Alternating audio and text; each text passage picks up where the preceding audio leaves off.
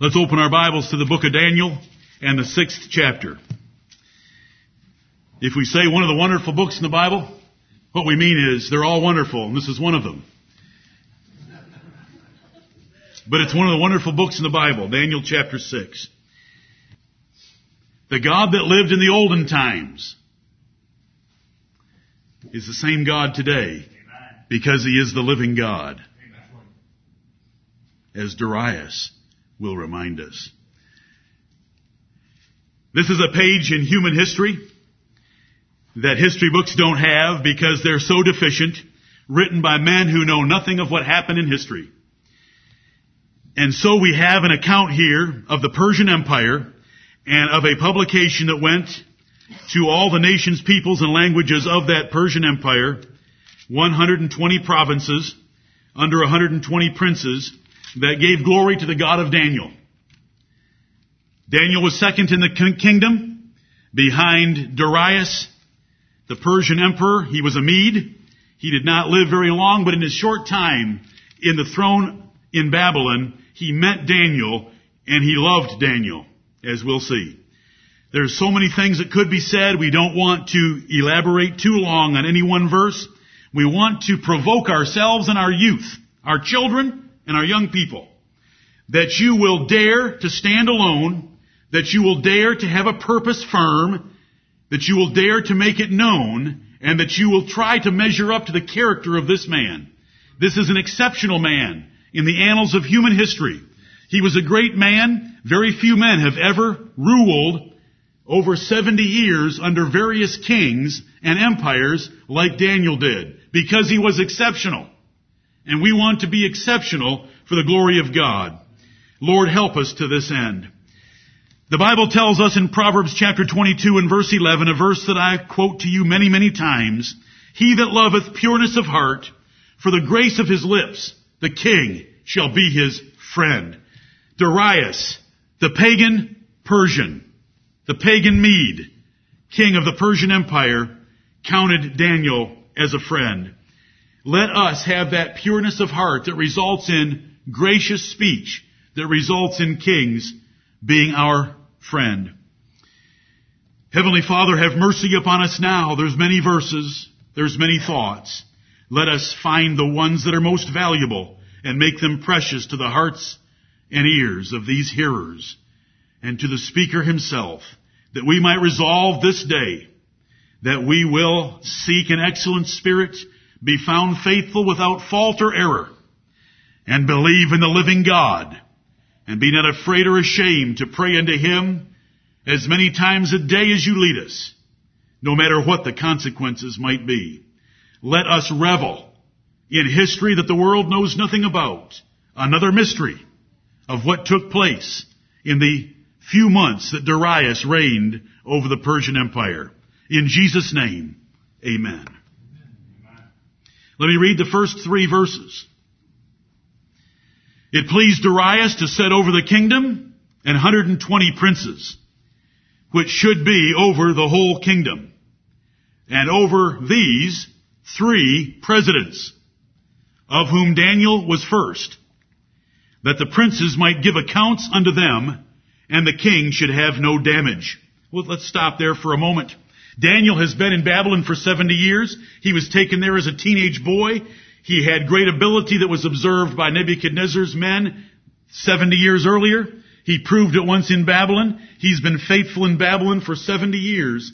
Now the empire has changed hands from the Babylonians or the Chaldeans to the Medes and the Persians, as the last 2 verses of chapter 5 tell us.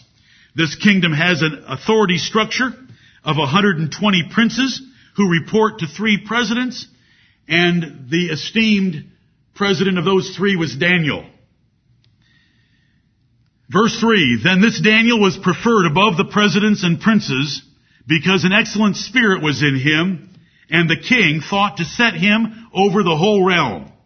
We don't know exactly what this means. The first 2 verses do not tell us that the other 2 presidents report to him. They just said he was first of the 3. He was the most important and the highest esteemed of the 3 presidents. But whatever Darius saw in Daniel, and he tells us what he saw, he wanted to put him over the whole realm. It's like Joseph in Egypt. Potiphar did not want to know anything of that he owned because he wanted it all under the care of Joseph because he knew that would be the best care. The jailer in the Egyptian jail, there in the capital of Egypt, did not want to know about the affairs of the jail because he wanted Joseph to take care of them because he knew that would be the best care of them. Pharaoh did not want to rule Egypt in the midst of a dearth of 7 years' duration. He wanted Joseph to rule Egypt unless he was in the throne. Men are promoted, though they be slaves or captives, by an excellent spirit, and both men were promoted for the very same reason. When Pharaoh finished hearing Joseph's testimony of the meaning of the prophecy in Genesis chapters 41 through 43, he said, "My counselors, have we ever met or seen a man that has a spirit like this man? This is the man that should have the job," even though he had just been hauled in shackles from prison. If the senior officer in the prison was shackled. But he did come from prison. But I want you to notice that it's the same cause. Look at the cause in verse 3, and it's the first thing I want our young people to lay hold of. This Daniel was preferred above the presidents and princes. The presidents and princes that were of Persian ancestry, Median ancestry, Babylonian ancestry. It doesn't matter where you come from if you have the character and the spirit of this man. Daniel was preferred because an excellent spirit was in him. Now, I'll grant you, in this case, we have a very gifted man. Daniel was very gifted. But those of us who have been in the commercial world understand that gifts do not carry you as quickly to the top as the right attitude, the right spirit. And Daniel had a spirit that kept him at the top, no matter whether it was Nebuchadnezzar or Belshazzar or Darius or Cyrus. It's attitude. It's spirit. It's what kind of character flows out of your lips. That is what carries men to the top. Anyone can get a degree. Anyone. They're cheap. They're easy. But who has the character of Daniel? He had 120 princes. They were all degreed. They had better ancestry than he did. They knew the language and the religion better. Blah, blah, blah, blah. It doesn't matter. It was an excellent spirit. And we want to think about that spirit as carefully as we can in just a few minutes. Joseph had that spirit. David had that spirit. David behaved himself wisely before all of Israel so that his name was much set by. I want both young men and young women to think about this wonderful spirit. Jesus grew in wisdom and in favor with God and men. That's an excellent spirit. That is a spirit that carries you in the things you say and the things you do in such a way that everyone loves you. Your spirit is measured by others. It is never measured by what you think of your spirit. I mean, if we were to believe that, then this is a whole church full of excellent spirits. And the whole world is full of excellent spirits. And if we went to the local public zoo and asked them, "Do you think you're of an excellent spirit?" they would say, "Of course I am." Everyone thinks they have an excellent spirit. But an excellent spirit is proven by the approval, acceptance, and promotion by God and men. And see, that takes it right out of your hands to think that it's something that you know about yourself. If you have unlimited friends and men want to promote you and men treat you as important, it's because you have an excellent spirit. That's what they did to David, Joseph, and Daniel. And so you want that and you want to measure it correctly. It is growing in favor with God and men. It is said of Samuel, I started this assembly off it as it was spoken by the preacher Solomon himself, king of Israel, and recorded in Proverbs chapter 3, and it was said of the Lord Jesus Christ, when other good men esteem you, that's when you know you have an excellent spirit. If other good men despise you, it's because you have an odious, corrupt, perverse, froward spirit. There is no way around it. This is the truth of God's word. It doesn't matter whether it's a pagan king and a Jewish captive who's been neutered. He is going to rise to the top because of his spirit. And he did, right here. And I want you young men to lay hold of it. The most important thing is not your degree, it's your spirit. The most important thing is not your IQ, it's your CQ, WQ, and SQ. It is your spirit. Why did Darius, just a few months in office, want to take Daniel, a captive Jew, and put him over the whole realm? His spirit, his attitude, and how he carried himself. It's invaluable in commerce and politics for such a spirit. It should be the goal of every saint. A critical, defeated, lazy, negative, proud, sarcastic, or selfish attitude will hold you down. As soon as other men and God recognizes that you are selfish, you are proud, you are critical, you are negative, you are defeated, you are not full of faith, you're not full of zeal or diligence, they're not going to put you anywhere. They can't stand you. They will elevate a man who has a spirit of success and a spirit of winning and a spirit of fearing God and a spirit of graciousness and a spirit of zeal and a spirit of faithfulness and a spirit of loyalty and a spirit of thanksgiving. Those wonderful character traits come flowing through with a man who has an excellent spirit, and men want him around. The king shall be his friend. How many examples of this do we have to get the point across? Young men, are you attentive when men are speaking to you? Are you attentive? Are you cheerful when you're given an assignment? Are you cooperative when you're asked to do something? Are you courteous in all situations? Are you diligent to finish a task and to do it with zeal?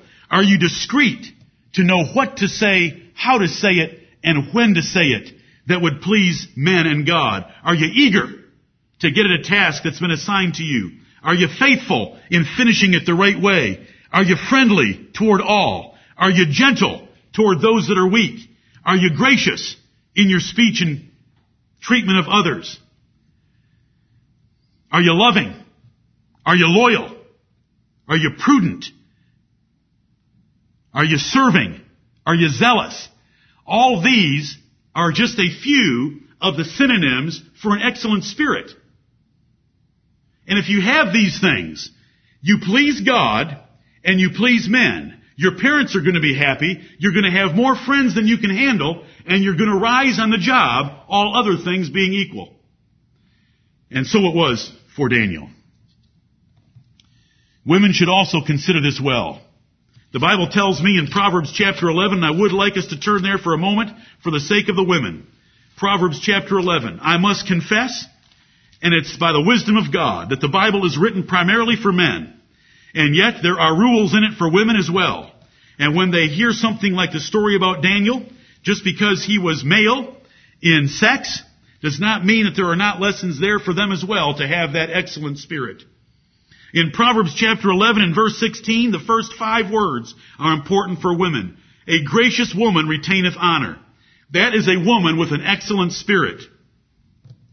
A gracious woman retaineth honor, meaning she's always going to be honored, always going to be esteemed, always going to be respected. She will be promoted. She will be highly thought of by others because she is gracious. And you need to go home and study gracious if you haven't picked up from the list of synonyms that I've already given you, but let me try again. A gracious woman never answers again. Yeah, I said that correctly. Never answers again. Never argues, blames, complains, criticizes, disagrees, envies, fights, fusses, questions, is moody, or whines. Those things are incompatible with graciousness. Flush them all. A gracious woman is always cheerful, cooperative. Oh, we're back to that list for the guys. Of course. It's the same for both sexes. Cooperative, cheerful, courteous, kind, benevolent, loving, warm, friendly, merciful, forgiving. That's graciousness. A gracious person is never blaming other people, never criticizing other people. They would sooner blame or criticize themselves. That's what makes them gracious. Whenever I preach on graciousness, the only people that cry and get convicted in this assembly are those that are the most gracious. And the ones that need it the most go home without a thought because they've already presumed they're gracious, which is why they're odious. It's always been that way. It's a horrible conflict. I look out and I want to stop the sermon and go to these gracious people and say, why don't you just leave and go home? You've already learned this lesson. But they're the ones convicted that they're odious. And they need to learn graciousness. And the ones that need to learn it don't get it. Because they already think themselves gracious. There's only one measure. How do men think of you? You say, well, they crucified Jesus. Then go read Luke 2:52. He grew in favor with God and men. His enemies crucified him. We're talking about friends. Daniel had it. And this is what we want for men and women in Daniel chapter 6. One more verse in Proverbs chapter 11 for you women. It's verse 22. As a jewel of gold in a swine's snout, so is a fair woman which is without discretion. Discretion is part of an excellent spirit. Discretion is the ability to know what to do, when, and how to do it. That's what discretion is. It's a synonym for prudence. It's knowing what to do, when, and how to do it to be the most effective and the most pleasing to the most number of people. It's being very conventional. It's doing things as measured by other people's eyes, not by your habits, not by your mother, not by your thoughts, but by what other people think about your actions. That is discretion and that is prudence. And even if you're a beautiful woman and you don't have it, you end up, your beauty is nothing but a nose jewel in a big, hairy, stinking pig. Now, if you're just of average looks, you don't even get the gold ring. You're just a big, hairy pig. And if you're ugly, you're under the hairy pig. That's just the Word of God. See, beauty is nothing. Favor is deceitful and beauty is vain, but a woman that feareth the Lord, guess what that is? That is an excellent spirit. Cheerful, happy, thankful, joyful, praising, merciful, forgiving, benevolent, kind, courteous. And we could go on and on. And it's one of the best studies you could ever have with your young ladies because it says that back in that 16th verse, a gracious woman retaineth honor. Back to Daniel chapter 6 and the young man Daniel. He's not young now. He's an old man. He's probably 85 years old. Let's go back to Daniel chapter 6. I want the women to know that the Bible speaks to them as well. And we all want that excellent spirit. Darius was 62 years old when he took the kingdom. The last verse of chapter 5 tells us that. Sometimes the Bible puts out facts and we know very little about them, but by reading history just a little bit, Darius was only in the kingdom a short while and he died. And Cyrus took over. Cyrus the Persian. And the Bible told us that. It would be a confederacy of the Medes and the Persians that would take the empire of Babylon, and they would come in with the strength of the Medes, but the Persians would quickly come to the ascendancy, and the empire would be known as the Persian Empire from then on, and Cyrus would be the king. Because if you turn over just a few pages, you're going to find out that Daniel is quickly in the kingdom of Cyrus the Persian. Because it was Cyrus the Persian that gave the edict. We don't need human history for this particular point. Cyrus gave the edict for the Jews to go back to Jerusalem and rebuild the temple. And the 70 years had already been fulfilled because Daniel prayed about that in Daniel chapter 9. And the decree was issued by Cyrus because Darius was out of the picture quickly. All of that effort on my part was this. An excellent spirit is not something that someone has to dig for. An excellent spirit reveals itself very quickly. When a person has an excellent spirit, it only takes minutes to know that you are in the presence of an unusual person that has an exceptional spirit. And the opposite is just as true. All you have to do is hear their voice, their grating opinions, their obnoxious ways, and you know that you just have a perverse person, a fool. Very quickly, Darius knew that he had someone special, and it was Daniel. An excellent spirit. If you were to have read Daniel chapter 5, the queen mother knew this about Daniel as well. For when Belshazzar was staggered by the handwriting on the wall and did not know what to do about it, the queen mother spoke up and said, O king, there is a man in your kingdom that you seem to have forgotten about, that your father, Nebuchadnezzar the king, I say the king, meaning a real king, knew about. Go read it. Knew about this man Daniel because in him was an excellent spirit. And he will be able to tell you exactly what the writing on the wall is. That's in chapter 5. Those are the three verses. What we want out of that third verse is that even in the world, Daniel was promoted not because of a supernatural act of God, but because of God's mercy in his life that resulted in an excellent spirit, and we want that excellent spirit. The conspiracy. Let's read verses 4 through 9 and see a conspiracy that took place, because when a man is promoted, and especially when he's a Christian man, other men are going to be envious and want to get him out of the picture. When Joseph was promoted, his brothers tried to kill him. When David was promoted, Saul tried to kill him.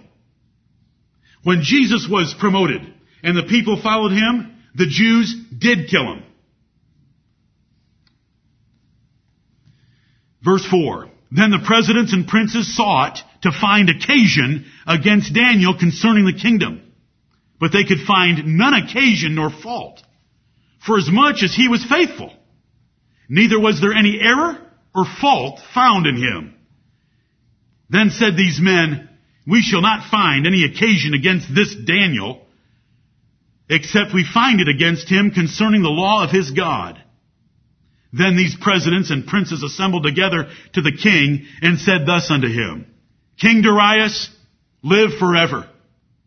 All the presidents of the kingdom, the governors and the princes, the counselors and the captains, have consulted together to establish a royal statute and to make a firm decree that whosoever shall ask a petition of any god or man for 30 days, save of thee, O king, he shall be cast into the den of lions. Now, O king, establish the decree and sign the writing, that it be not changed, according to the law of the Medes and Persians, which altereth not. Wherefore King Darius signed the writing and the decree.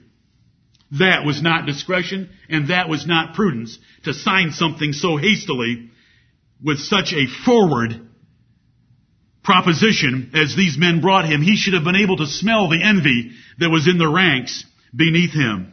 The point we want to see here, and there's many points that can be seen.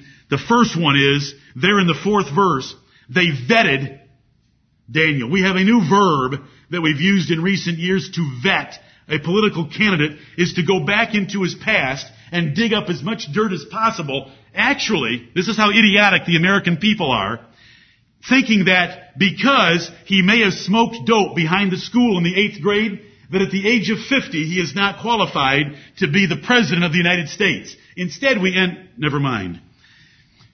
They vet our political candidates by going back and digging up dirt in their past. Now, they tried to dig up dirt on Daniel. They were going to vet him. Couldn't find a thing.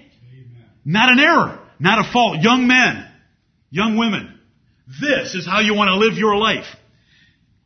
A little folly turns the ointment of the apothecary into a stinking smell. So you don't even want to have any flaws in your life, as well as you are able to keep yourself as well as possible. No fault could be found in him. No occasion, meaning they were looking for anything that could be twisted in the least bit to show him unfaithful to the government of Darius and to the Persian Empire. And though Daniel would have disagreed with much about that pagan Persian Empire, they could find none occasion that he had done anything to undermine the authority of Darius or to overthrow the laws of the Persian Empire. And then people say, well, how can I as a Christian live in the world? Well, follow Daniel. He lived in the world. He lived in the Persian world, and he carried himself perfectly. They looked. They dug. They went and interviewed his teachers. They went and interviewed his friends. They went and interviewed his landlords. They checked everything they could. They did his credit score. They worked and worked to find something bad about Daniel, and they could find nothing. Praise God for men like Daniel. There's precious few of them in the history of the world. May we aspire, may you young men aspire to be men like this. Nothing in your past. Spotless before even enemies that would twist the least thing that would even have been questionable. We're not going to find anything. Let's quit the whole process. We're only going to get him if we pick on his religion, and that's the way we want to go down.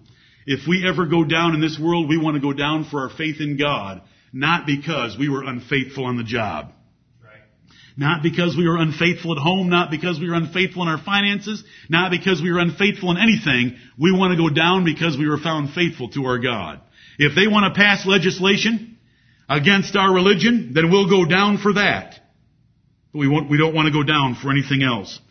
You know, these men, they sound like, as they quote the tradition for the Persian laws, that the laws of the Medes and Persians are never altered, and how much they appreciated the legislative process of the Persian government. They had nothing in their minds whatsoever except to destroy this. Did you notice that last night? This Daniel. Not Daniel. This Daniel.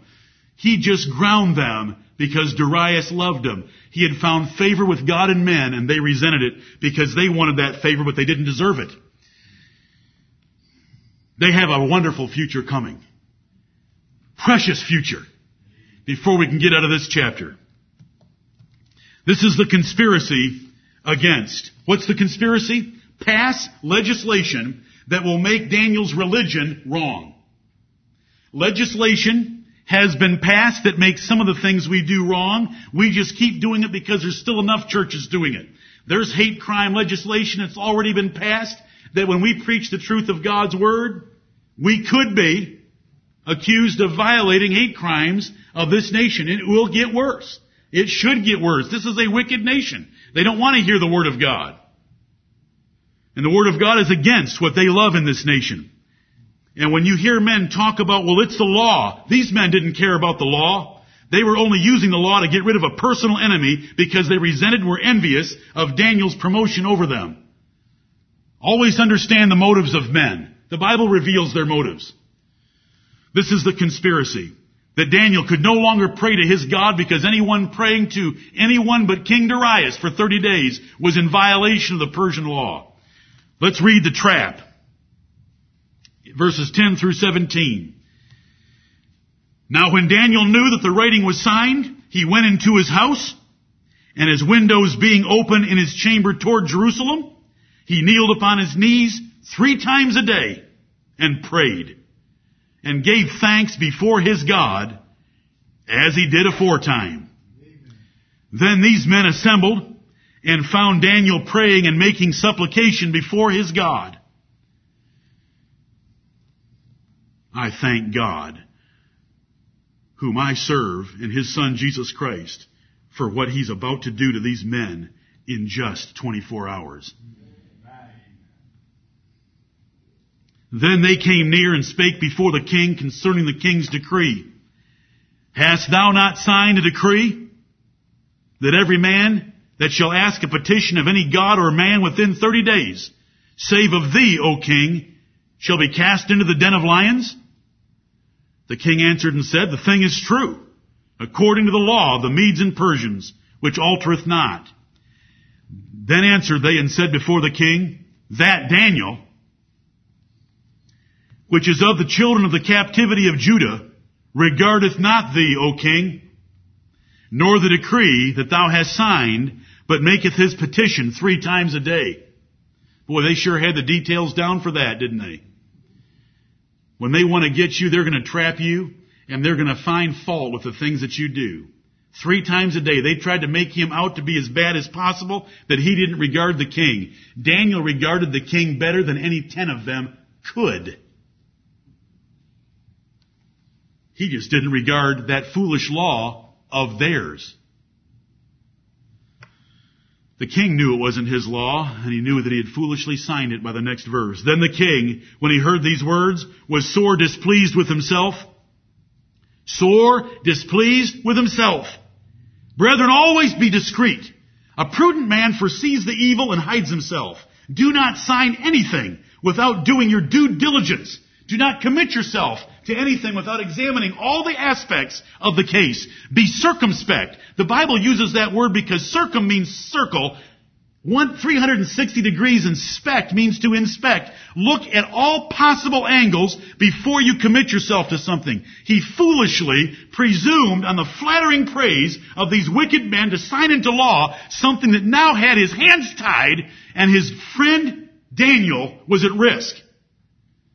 And look what it says about this king and how much affection he had for Daniel. Verse 14, then the king, when he heard these words, was sore displeased with himself and set his heart on Daniel to deliver him. And he labored till the going down of the sun to deliver him. Every law clerk, every attorney that he could get his hands on was digging through the law books to find if they could find a loophole to save Daniel. He labored till the going down of the sun, because that at night he was to be thrown to the lions. These men knew that he was working that hard. So it says in verse 15, then these men assembled unto the king and said unto the king, Know, K-N-O-W, know, O king, that the law of the Medes and Persians is that no decree nor statute which the king establisheth may be changed. Do you think they cared about the integrity of the legislative and executive branch of that government? Not one whit. They were upset that he was scrambling and using everything at his kingly disposal to find a way to save Daniel. The king is trapped by his own words. You know what the Bible says to do? You be like a deer that is being chased by a hunter, and you be like a bird that is about to be caught by a snare, and you run and you fly with all your speed and all your might. It is Proverbs chapter 6, the first 5 verses, that tell you to escape ever committing yourself as a surety or doing anything with your mouth or your signature that will entrap you. Run! It's better to say no. I need a day to think about it, even if you have a friend standing there begging for you to sign and commit yourself. I need to think about it, or you'll get yourself trapped like this. Verse 16, then the king commanded, and they brought Daniel and cast him into the den of lions. Now the king spake and said unto Daniel, Thy God, whom thou servest continually, he will deliver thee. Darius had witnessed a lot. We don't know what conversations Daniel and Darius had already had. You know, I personally believe that Daniel had already shown Darius and Cyrus the prophecies of the Word of God that told about them, 2 empires joined together, with Cyrus by name leading them, that they would take over Babylon in one night by the means in which they took it over. Because Daniel had that in the Word of God, Isaiah chapters 44 and 45.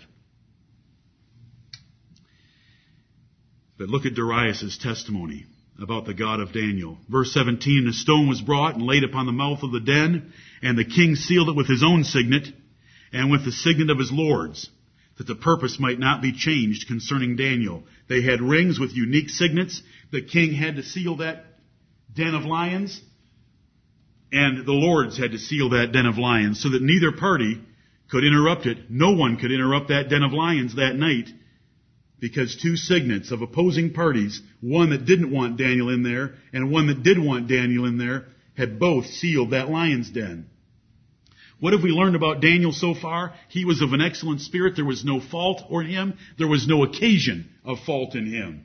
When a decree was made that you can't pray, he went and prayed anyway. Why did he pray through his window toward Jerusalem? Because when Solomon had dedicated that temple, Solomon's long dedicatory prayer in Kings and Chronicles said that if we sin against thee, and in your righteous judgment you take us out of this land, and away from this city, and away from this house, and you put us in a foreign place, if we repent in that foreign place, and if we pray toward this city, and this place, where this house now stands, hear thou from heaven and deliver us.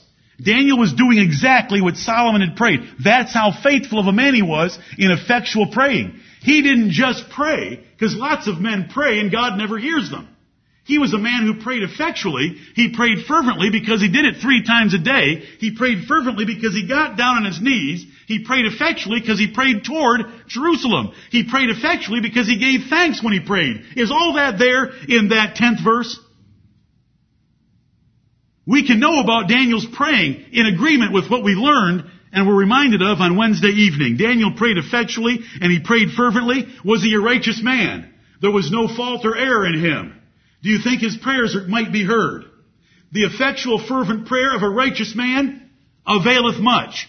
Can it avail with creatures that can grow to 10 feet in length, not counting their tail, and weigh 500, 600, even 700 pounds can be heard 5 miles away in the African night when they roar, and are strong enough in their forebody with one swipe of a paw can break the back of a zebra. Brother Gerald said he got up this morning, turned on the internet, and there was his home page, and it was a video clip. How would you like to watch a pride of lions devour some prey? And he said, this morning? This morning? And so he watched it. A wildebeest. Didn't last long. They licked the platter clean. Then they licked each other to make sure they hadn't missed anything. And they ate so viciously, he said it looked like they were fighting while they were eating because they were so much wanting that prey. That's the truth. The lion's den. But God took care of this man. Verse 18 through 23. Then the king went to his palace. Daniel's in the lion's den. King Darius has had to seal the den. Then he goes to his palace and he passed the night fasting. Neither were instruments of music brought before him, and his sleep went from him. He couldn't sleep that night. Then the king arose very early in the morning and went in haste unto the den of lions. And when he came to the den, he cried with a lamentable voice unto Daniel. And the king spake and said to Daniel, O Daniel, servant of the living God. What a title. Daniel had taught him well. Do you know what he was saying about all the gods of the Persian Empire, the Median Empire, and the Babylonian? O Daniel, servant of the living God is thy God, whom thou servest continually, able to deliver thee from the lions. What are we learning about this guy Daniel? Excellent spirit, no fault, a praying man, serving God continually, unafraid of men. God has not given us a spirit of fear, but of power and of love and of a sound mind. The righteous are as bold as a lion, Eric used earlier in this assembly. Daniel had that kind of a spirit. He served God continually. He didn't serve him a month on and a month off. He didn't serve him on Sundays and 6 days off. He served him continually. And he talked about his faith. How did Darius know so much about it? The living God. There was no statue to Jehovah. There was no idol of Jehovah. Why? Because he's the living God, O king. We can't make an idol to a living God. We're learning so much about this man. Look how respectful he is to the man who put him in the lion's den. Verse 21, then said Daniel unto the king, O king, live forever. That's respectful to the man who put him there. O king, live forever. My God, look at his personal faith, hath sent his angel and hath shut the lions' mouths, that they have not hurt me. For as much as before him innocency was found in me, and also before thee, O king, have I done no hurt. There is so much character in this verse. It is my God, and I am not ashamed to declare that he has unseen angels in the operation of this world, and he sent his angel to shut the mouths of your lions, because his angels are stronger than your lions, whether you believe in angels or not. He was not afraid to describe the supernatural to men who lived in the natural realm. Enjoy that about Daniel. Forasmuch, and this is godly character, and it hurts me whenever I hear someone in this assembly think, who is righteous, who is faithful, who is diligent and zealous in pursuing the things of the kingdom of heaven, make a mockery of praise, because praise belongs upon the heads of the righteous. Godly men have godly character, and godly character is not ashamed to declare their faithfulness before God. I have taught you that repeatedly. Psalm 18, David said, I was delivered from all my enemies because I was found faithful. I kept myself from iniquity. I kept his commandments, and that is why God blessed me. That is Psalm 18. Have you read it? Daniel does the same thing to another man. O king, I was rescued last night and delivered from your lions because I am an innocent man and God knows I'm innocent. He didn't say anything like, I'm the chief of sinners and it's by pure grace. It wasn't by pure grace. It was by pure faithfulness. Now the fact that he was faithful was by grace. But it was by his faithfulness. Get the balance. That is not pride. That is Christian humility. My God takes recognition of my faithfulness in the duties even of your kingdom. And second, O king, you know that before thee I have done thee no hurt.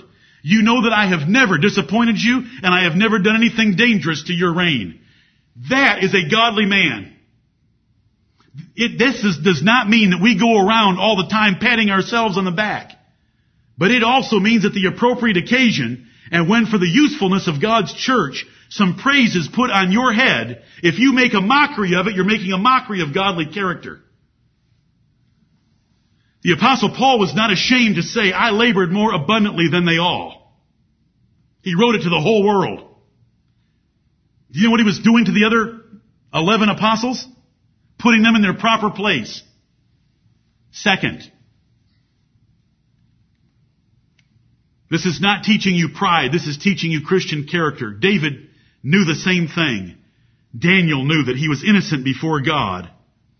Verse 23, then was the king exceeding glad for him and commanded that they should take Daniel up out of the den. So Daniel was taken up out of the den, and no manner of hurt was found upon him because he believed in his God. And the newspaper was published with an editorial, well, the lions weren't hungry. The lions weren't hungry. That's why they didn't touch Daniel during the night. Look at the man's character.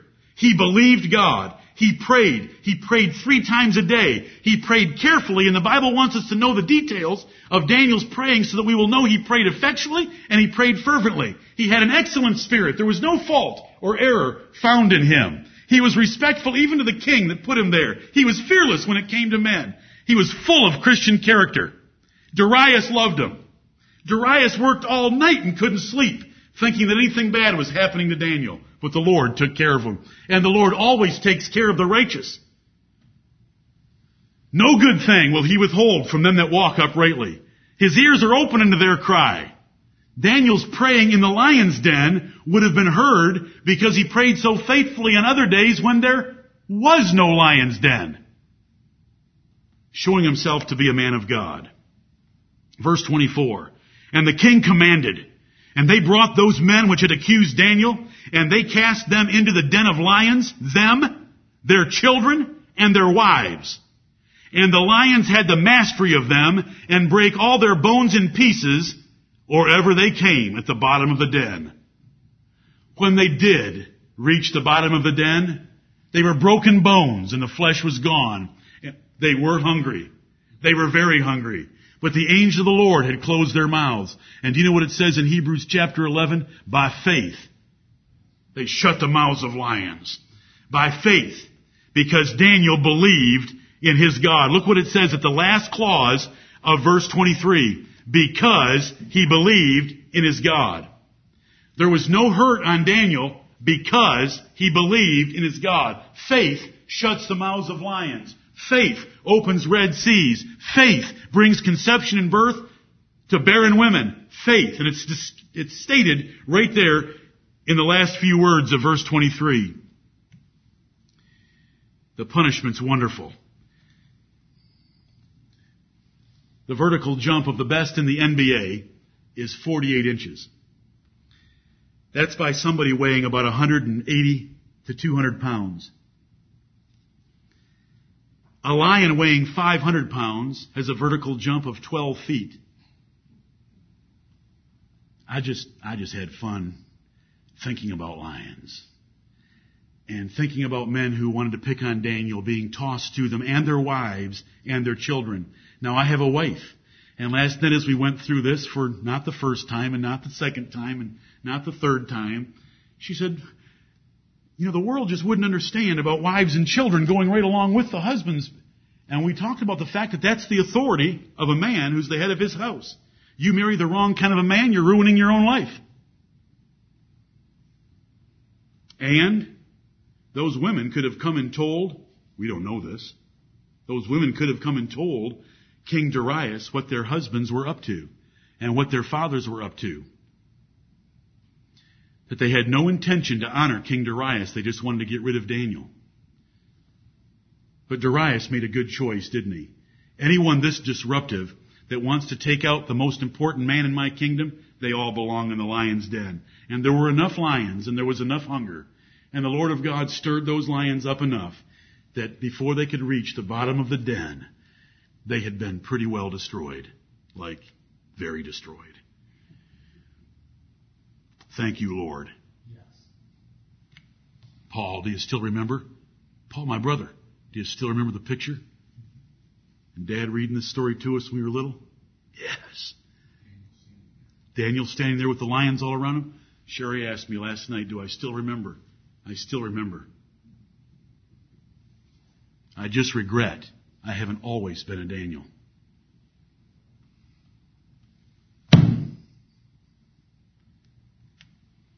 You can't get back days you've spent. Spend every one perfectly.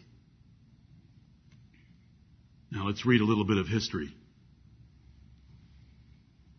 You want to read a document that went to all languages of the earth?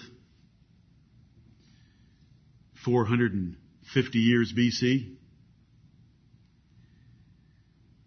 Daniel 6:25. Then King Darius wrote unto all people, nations, and languages that dwell in all the earth.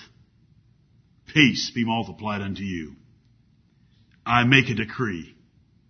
Praise God. He is able to turn the hearts of kings. I make a decree. Some other men brought a decree to me and I signed it foolishly, but now I make a decree. That in every dominion of my kingdom, men tremble and fear before the God of Daniel. For he is the living God and steadfast forever. And his kingdom that which shall not be destroyed, and his dominion shall be even unto the end. He delivereth and rescueth, and he worketh signs and wonders in heaven and in earth, who hath delivered Daniel from the power of the lions. Amen and amen. Sealed. The law of the Medes and the Persians, which cannot be altered. I make a decree. Now notice that this man, what he said about all the religions of all the peoples in all the dominion of his kingdom. That Daniel's God was the living God, which said what about their gods that they worshipped in the form of idols? That they were not living gods like Daniel's. Second, what did Darius think about the separation of church and state? The state will enforce this religion on the whole empire. That men everywhere should fear and tremble before Daniel's God. When God gets a hold of a man, does he get a hold of a man? There's no wishy-washy opinions when God gets a hold of a man. It was the same with Nebuchadnezzar. These despots in the past, they were either hot or cold. They either wanted you to worship their golden image or they were going to cut your house, they were going to cut you up into pieces and turn your house into a dunghill if you didn't worship the God of Daniel. So what does it say about Daniel as it closes out chapter 6? Chapter 7 through 12, which is the second half of the book, are his prophecies. The first 6 are events in the life of Daniel and his friends. The second half of the book are the prophecies of Daniel. It's a wonderful book. Here's the end of the first half. So this Daniel prospered. With a king writing something like that for you and sending it to all peoples, languages, and nations, does that mean it's going pretty well at home? That's why the word so's there. So, this Daniel prospered in the reign of Darius and in the reign of Cyrus the Persian. How many more efforts were there to overthrow Daniel? No. Did he have a decent funeral? Yes. He prospered in the reign of Darius and Cyrus the Persian. What can we learn about this guy? Let me summarize. We want the excellent spirit. We want his integrity. We want his courage. We want his faith. And we shouldn't be surprised when other men envy us. And when we're made different by foolish and wicked men of this world. I hope that you've gone and looked in this chapter and tried to note some of the things that it says about Daniel. I found 22 that I want to share with you very quickly, and we close. Daniel's character. He was of an excellent spirit in the 3rd verse. which is very broad, but it's a glorious description, and it's something we want. It is, he that loveth pureness of heart, for the grace of his lips. This is the order. Heart, lips, actions. He that loveth pureness of heart, for the grace of his lips, the king shall be his friend. Daniel was of an excellent spirit. He had no dereliction of duty. Identified as no occasion or fault against the kingdom. In verse 4. There was nothing that could be construed that he was a risk to the kingdom and had ever done anything to undermine the authority of Darius or Cyrus. He was faithful, verse 4 as well, in all assigned duties and expectations. He had no faults or errors of any kind, not even those of a personal nature, that they could lay hold of, even though he was vetted aggressively by his enemies. Verse 4. We're up to 4. He had vulnerability only in one matter.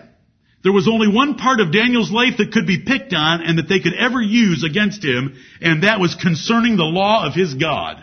Whatever God had told Daniel, that's what Daniel was going to do, and the only way they could ever get to him was to pass a law against the law of his God. He prayed effectually by praying on his knees, that's fervently, he prayed toward the city of Jerusalem, as the Bible tells him to, and its temple.